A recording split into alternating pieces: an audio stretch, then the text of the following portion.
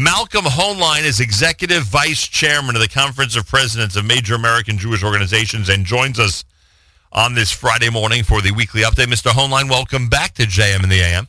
No, thank you. Good to be with you, Nachum. And I take this opportunity to wish Shalom Dworkin a Mazel Tov. I'm sure it was an amazing bar mitzvah celebration last evening, Mr. Hoenlein. Well, it was truly remarkable, and he's an amazing young man.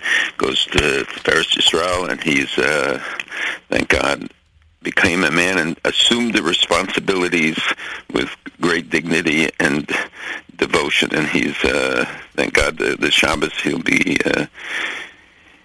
doing all the things that a bar mitzvah boy does, and Baruch Hashem, it's another important message and milestone. And every child is our response to the attempts to take away our future. And every Jewish child is the future of the Jewish people. No question about that. Some might say that you're a bit biased in this case. I, not being a grandparent yet, can't speak to this topic, but apparently grandparents in general heap the praise on their grandchildren, Mr. Hoenlein. Yeah, but they lie. I'm telling the truth. So to Shalom, we say Mazel Tov, and of course to Meir and Chavi, we say Mazel Tov from all of us here at JM in the AM. By the way, speaking of celebrations, community-wide celebration, let's at least give kudos to those who did come out, the thousands who were there on Sunday celebrating Israel on Fifth Avenue. As you've pointed out a million times before, it's an important message to the local Jewish community and beyond, to the American community in general, including Washington, and of course to Israel as well. By the way, a lot of good representation from Israel on Sunday. There was a confluence of factors that different delegations had come. One didn't even make it because of their flight was delayed, but others were there, and it was and the weather was beautiful, and people very spirited. I think this time, and that's maybe it's because of the Jerusalem 50 celebrations that really lifted people. Yeah, I think that helps. That helps, but also I think people more and more recognize, the importance right now. You see all the uncertainties, the elections in Great Britain, the events with Qatar, with Saudi Arabia versus Iran and Turkey.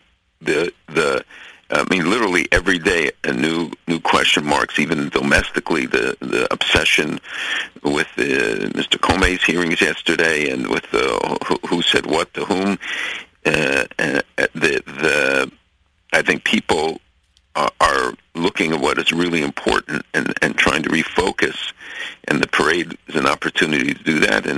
But we have to remember that it can't just be one day a year. It's got to be carried out like Yom Yerushalayim. The celebration of Yerushalayim, of Jerusalem, has to be continued throughout the year.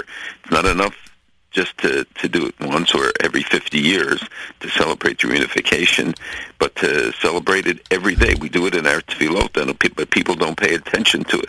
That so many of our prayers deal with Yerushalayim, with the return, the significance, to remind us all the time of it, and that focus will help us with with sustaining the inheritance that we owe to future generations. No question about it. It's one of the reasons we've already here started counting down to April the 19th of 2018, which is Israel 70. And I'm not kidding. We've already started discussing it here internally and on the air. So, hey, why not celebrate? We do such a good job when the bad news, unfortunately, comes across the table. Why not celebrate the good things that the community has to celebrate worldwide? So Israel 70 is coming up next year. Plenty of details as we get closer and closer. And by the way, I'm reminding our audience that very often, well, you know what, let me remind the audience about something that's unifying for a moment. Today is the third yahrzeit of the three boys, Gilad, Naphtali, and Ayal. The three boys brought a tremendous amount of Jewish unity, and really unity from around the entire global spectrum, as Racheli Frankel would say, during that time. And in some ways, it's hard to believe it's 3 years. In some ways, it's easy to believe that it's already 3 years. But those types of, and it's a shame that it took that type of event to unify everybody. But I'm just for a moment concentrating on the unifying event, Malcolm. There's plenty to divide us. Let us concentrate for a moment on an event like this, which, of course, united and continues to unite us. Absolutely, and it is sad that it has to be. We should come together when there are bad things, but that shouldn't be the essence. Look what it says in the parsha about v'samachtem, and you have to rejoice, and we have to be commanded sometimes to rejoice, because it's too easy to fall into the trap of only looking at the negatives and responding to them. But to say the hardest commandment is sometimes to infuse joy into our celebrations and to our daily life, and realize all the great miracles that have occurred to us and the things that have happened to us that really warrant us. And if we, and I said this last night, so to give me 1 second, about in next week's Parsha, where we talk about the Meraglim, the scouts who went to Israel, because you can't say spies now, but the scouts who went to Israel, that they say that Gehagavim, that we were like grasshoppers, but if you read it carefully, it says in our eyes and in theirs, that others will look at us as we look at ourselves, and we have to think about the image we project, and that often determines the outcome. That if you go into something with a negative outlook, if you can only rally because you have a negative, and because you don't think of the consequences, and you don't think about how others perceive it, then you're missing the whole point. And that the determination about how others will see us depends on how we see ourselves. If we see ourselves as weak, if we see ourselves only in a negative sense, then that's how the world will perceive us and treat us. Well, if we come in with confidence and strength, then you see that and that's, look at Israel, look at the whole world, the region, everybody turns to Israel, all these countries whose majority of their population is still hostile and stuff, because Israel sees itself as strong and as significant. Right, but not always, and not in every political arena. Right. It's not always, and some of it's really frustrating to watch. In fact, the words you just mentioned, I wish could go straight to the ears of some of the leaders, the political leaders in Israel. You remind me of the famous Ben Gurion quote, and I know this is really paraphrasing, I don't think he said it exactly like this, but he's not worried about what the nations say, he's worried about what the Jews do. And once the Jews decide to do something, then, as you say, the actual projection or the actual reputation of the Jewish people could change in an instant. Long before Ben Gurion, Shimshon Raphael Hirsch, on the first Rashi in Chumash said, I'm not, when it says, the first Rashi explains why the Torah begins not with the first mitzvah of Rosh Chodesh, but why it begins with the creation of the world, because he said the time will come when the world will say, Listim atem, you are robbers, you stole the land. And you will be able to show, this is what Rashi says, that according to his father, that God created the world, he gave this land to us as an eternal inheritance. And Hirsch says, it's not because you have to worry what the nations, what the non-Jews will say. You got to worry about when Jews have doubts. Right. The world will always challenge us, but if the Jews have doubts, then we're in trouble. That is for sure. Okay, we move on to some of the events of the week and some of the news of the last few days. What do you make of this a vote in Great Britain that you alluded to? We spoke almost jokingly about the possibility of a miscalculation by the Prime Minister. It seems to have materialized in that way. What do you think the aftermath of this vote's going to be? Well, I think, the implications are tremendous internally for Great Britain, but I think all of us ought to take note about what happened, and I think a lot of it, from what I can see, may be the turnout of young people who are rejecting her platform, and whether it's over specifically Brexit, the exit from the European Union, and the fact that they work so slowly, people aren't sure about the impact and the huge mistakes she made with her manifesto, with the policy paper that she put forward. And it was she who called it. It was Mrs. May who called it, thinking that she was going to expand her parliamentary majority. Now she's lost it. But I am sure that the pundits are going to start drawing comparisons to here in the United States about this uncertainty, about what will happen in the 2018 off-year elections for Congress, which obviously are very important, let alone the 2020 elections, which people are beginning to focus, and the obsessive focus on some of the developments of the last few days, rather than on the really important substantive issues that challenge us and we're focused on. And this is very significant for the Jewish community and for Israel, because the leader of the Labour Party has been labeled as having made anti-Semitic comments or being associated with it, and certainly hostile to Israel over a long period of time. So the implications are very serious in the question, how this plays out in the future for their negotiations. I don't think they can revisit the Brexit vote, or are likely to, but and will she govern with a minority government, and how that will affect her essentially pro-Israel stance. When they talk about a formation of government, it's essentially the same way it works in Israel, where now she'll get permission to try to form it, and again, like you say, it won't be a full majority, which we never have in Israel, by the way. There's never really a full majority. But in the House of Commons, that does happen, or it's very common. She would have a minority. She would pick up one of the other minority parties, right. Not the Labour Party. Right. And it's interesting to see that other parties, are disappearing in England. It'll be studied for a long time, but I think it's an important message. We have to understand the dynamic behind it. Corbyn tried, I think, to posit himself sort of like Bernie Sanders, certainly some of his positions, and appealing to young voters who did turn out. This whole era of the electoral process around the world is unbelievable to analyze. And it's the whole atmosphere is one that, I'm wondering what kind of, how this is going to be referred to years from now in terms of this period of time with all these different unexpected votes taking place. I think that's true. There are more elections coming up, but no one was surprised by the Iran result. And nobody really can predict anything anymore. Well, even though we have more information and closer scrutiny, you see that the polls and things as they were in America are way off. But the only reason, for instance, in France, that anybody suspected that she might win was because of the atmosphere. And the election basically did end up, going according to the polls in that one. I guess it depends, what the election is and who the personalities are. Well, the feeling in France was that the dynamic was with her, that it was moving in her direction, when in fact it seems to have been arrested. And I think people still in Europe don't want to vote for what they perceive to be extremist parties. But here you have a pretty extreme left on the left side in Corbyn, and the Jewish community is obviously very disturbed in Great Britain because of what he stands for, and he probably didn't get more than 15% of the Jewish vote. Yeah. Hey, what do you think of Nikki Haley? I think I may vote for her for future Jewish leader. What do you think? Well, when she becomes Jewish, she can do that. Exactly. But obviously her visit to Israel, very high profile, very visible. And I'm not sure in this administration that's a good thing, but she's clearly saying the right things, talks about the UN as a cesspool, bias against Israel. And hopefully she'll come back and continue to do that at the United Nations. Do you think the U.S. will leave the United Nations Human Rights Council? No, I don't think so right now. But this has been talked about for a long time.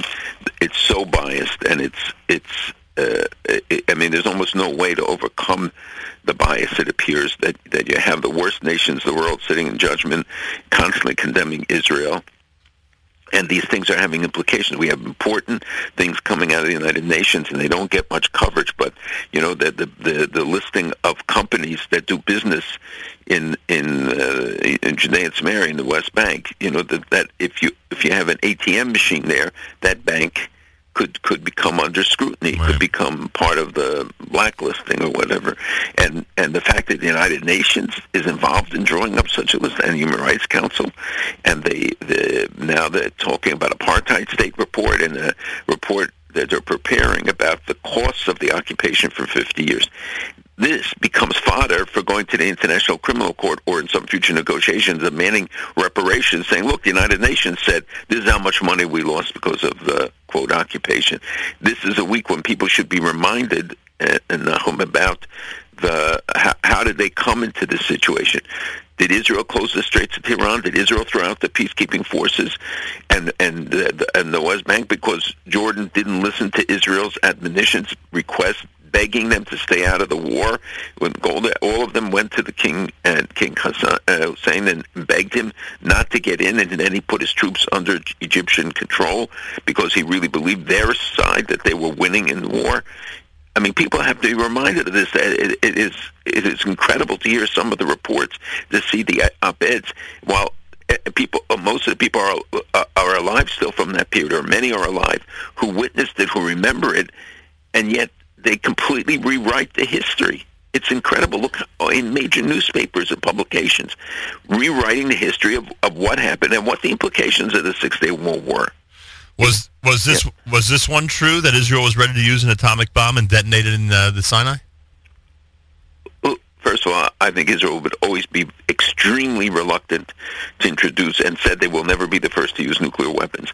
Second of all, if the circumstances required it, I think countries have to do what they have to do to protect their citizens from the annihilation that Nasser threatened, that the others threatened to drive Israel into the sea. Russia joined them in that threat, if you remember, and supported them. People don't remember how isolated Israel was, and the only arms they were getting from France. And then a few weeks before the war, France backed off of it as well. I didn't even realize the build-up pre-war on the Syrian border near the Golan. Of course. And yes, absolutely. And Israel was facing it from all sides, and the world did not, who had guaranteed, including the United States, the freedom of passage in the Straits of Tiran, which was essential for all the exports of Israel.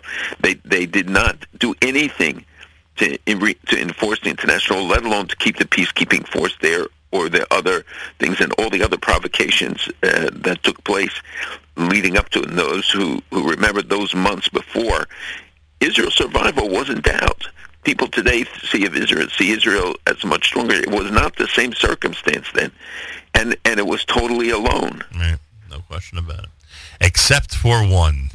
Totally alone, except for one being. Except for one being that made sure a miracle would occur in a record amount of time. It's America's one and only Jewish Moments in the Morning radio program, heard on listeners-sponsored digital radio around the world on the web at NachumSegal.com, on the Nachum Segal Network, and, of course, on our beloved NSN app. By the way, on the Jerusalem resolution in the Senate, it went 90-0 in favor, maybe the wrong word, in support of Israel and in support of pressuring President Trump to move the embassy. So for people like me, who are always yelling at people like you about this issue, it's good to see that, again, American Jewish leadership has done its job and has gone ahead and made sure that the Senate would go ahead and hold the president's feet to the fire on this. It's important to keep that pressure on. Absolutely, and I have to credit Chuck Schumer and Senator McConnell who led this effort, and the hopefully there'll be similar measures in the House. It doesn't work exactly the same way, but it's a very important, because it is a reaffirmation, and this is what we had sought, of the 95 law, right, which includes about moving the embassy and all of the other aspects, whether it's from granting passports in let's say Jerusalem, Israel, for those born in Jerusalem. It has many ramifications, but it was a very strong statement, and when it passes by that majority in a Senate so split, I think it's even a stronger declaration. I know we got to go to Qatar and Iran, but give me just two things here first. When you see the whole Sears, Amazon, Free Palestine shirts and that whole, you know, my reaction is I never know if it's true. You know, when you see this stuff, you know, all of a sudden go viral on the web, you have no idea if it's really happening or not. What's your reaction when you see that? It's actually a good reaction. I think you're right. You have to be skeptical, because there's so many things that end up, and then people exert a lot of energy, and we find out that it's not quite the way it was portrayed, because anybody can put this up, and anybody, you can see they're hacking every government in the world. They can certainly hack a Sears website, but in this case it wasn't. Sears admitted they'll take it down. I just don't understand how it gets up in the first place. I mean, these things get that they have no one who looks at this and says, "Hey, this is a political statement. This is very controversial. We should not be promoting this item." And but they responded immediately to its removal. The problem is it was also up on other sites, I think, according to the reports. I never checked the other sites, though. Right. Also, the second thing is, we mentioned the UN, and I know the Prime Minister of Israel was in Africa this week. He comes back, proclaims that we're going to see a change in the way African nations vote in the UN. But am I right that every time an Israeli leader says that, when push comes to shove, we rarely see that change in the African votes of the UN?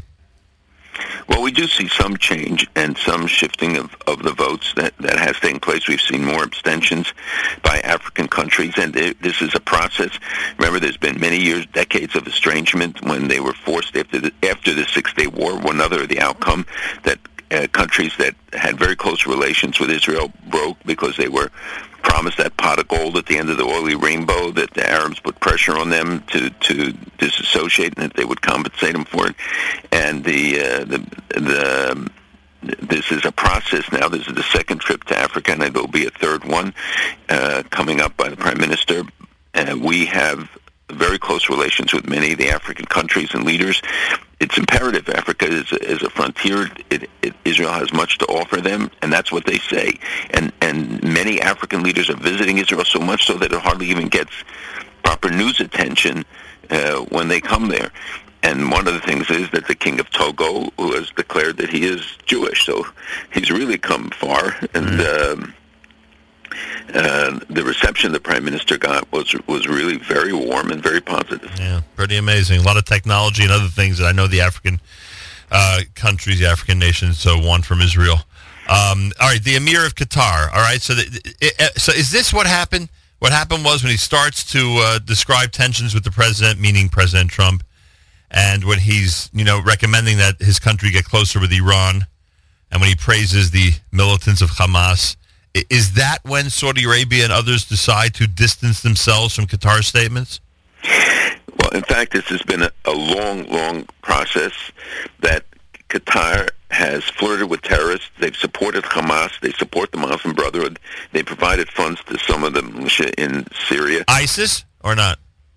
They have. There are accusations that they supported ISIS, but they certainly supported other of the radical groups in Syria.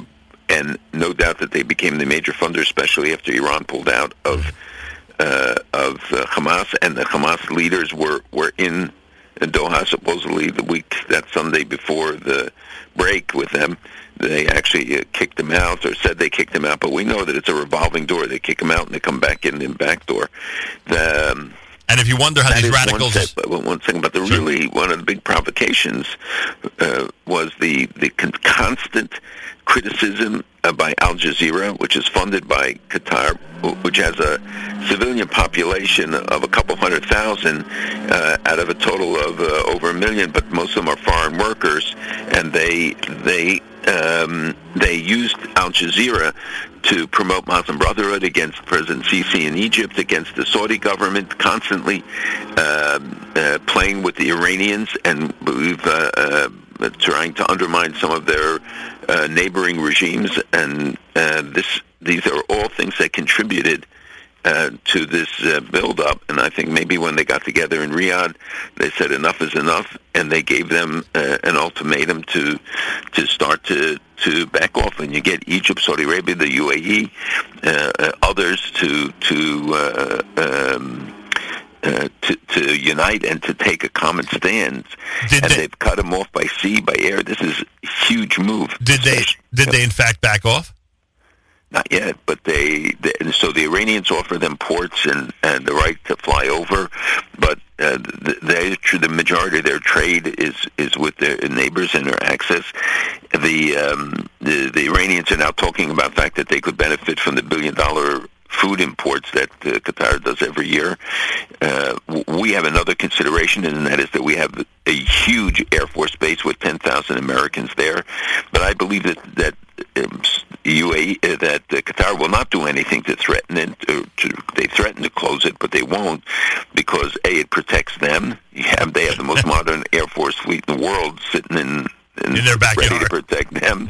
And second, that they make a fortune from it, supplying the 10,000 Americans that are there. All right, so not that we needed any further evidence, but now we know even more so why there's no problem funding these radical organizations, and why, when it comes to Gaza, for instance, and the Egyptian border, why there's essentially unlimited money. I mean, there's unlimited support, right? I mean, I know that this is overstating the obvious, but if Qatar is involved to the degree that you're describing, there's never a money issue when it comes Qatar's to per capita income is $130,000 a person, the highest in the world, because they have they found a lot of gas as opposed to all their neighbors who are oil. That they have gas, and they have the biggest LNG liquid gas exporter, and the income comes to the government and to the Al-Thani family, and then the people live a good lifestyle, but most of them don't work because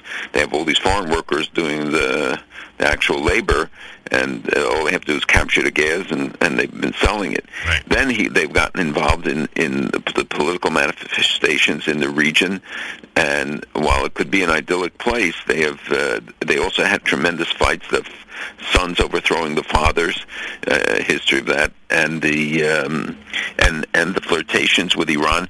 Their gas field rather is contiguous with that of Iran, what we call South Pars. We've discussed it over the years because they were going to explore it, and they have not really done so yet. But Qatar has to consider what the implications are of the fact that their gas field bleeds into that of Iran. All right, two things. Number one, was President Trump correct in taking the credit for this, meaning there would not have been this type of reaction from countries like Saudi Arabia, UAE, etc., if not for the fact that he was in office? I have no idea. I mean, how can you tell now what they would have done? They may have more confidence now, believing that the United States is back in the region and the meeting in Riyadh, bringing them together, putting Saudi Arabia up front. But you also have a young generation, MBS in Saudi Arabia, MBZ in the UAE, others who are much more forceful, and having Sisi in Egypt aligned with them, and I think the King of Morocco, others, has also emboldened them. All right, and last week we discussed what's happening on the Gaza border. I alluded to the fact that, God forbid, there could be action there this summer, and you agreed it's possible, and we went through all that.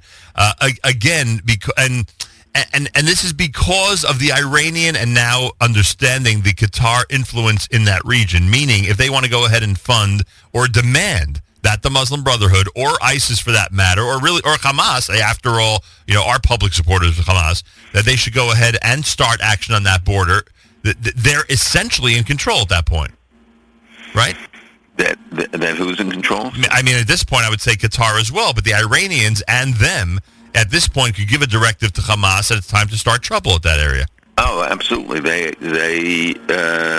We'll have to see whether they're able to continue to contribute and fund them. They were cutting back, we believe, but Iran was increasing the funding to Hamas, and Hamas and Iran boast the fact that they control Hamas, Hezbollah, that they have Israel surrounded on two sides. Are trying to do it on the Golan side, and we saw stories this week of IRGC presence getting closer, and there were some military actions unattributed, but what may highlight the effort, Israel's commitment to keeping them away from their border.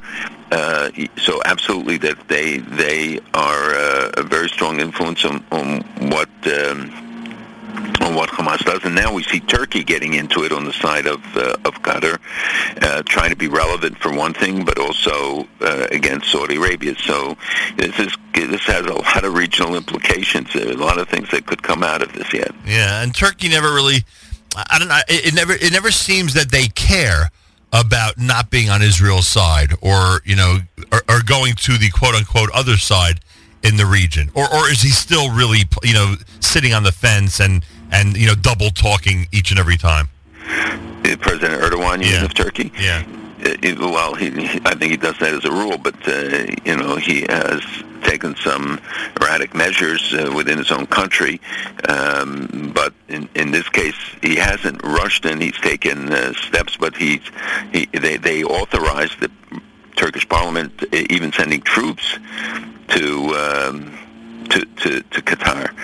So again, we should not underestimate. And remember, this also relates to the support of different groups in Syria, where Iran, they just reported this week, has 42 brigades and 138 battalions of these Shiite militia who've come from Afghanistan, Lebanon, Hezbollah, the Al-Aqsa brigades, the Pakistanis, the Yemenis, etc. Al-Aqila, not Al-Aqsa brigades, and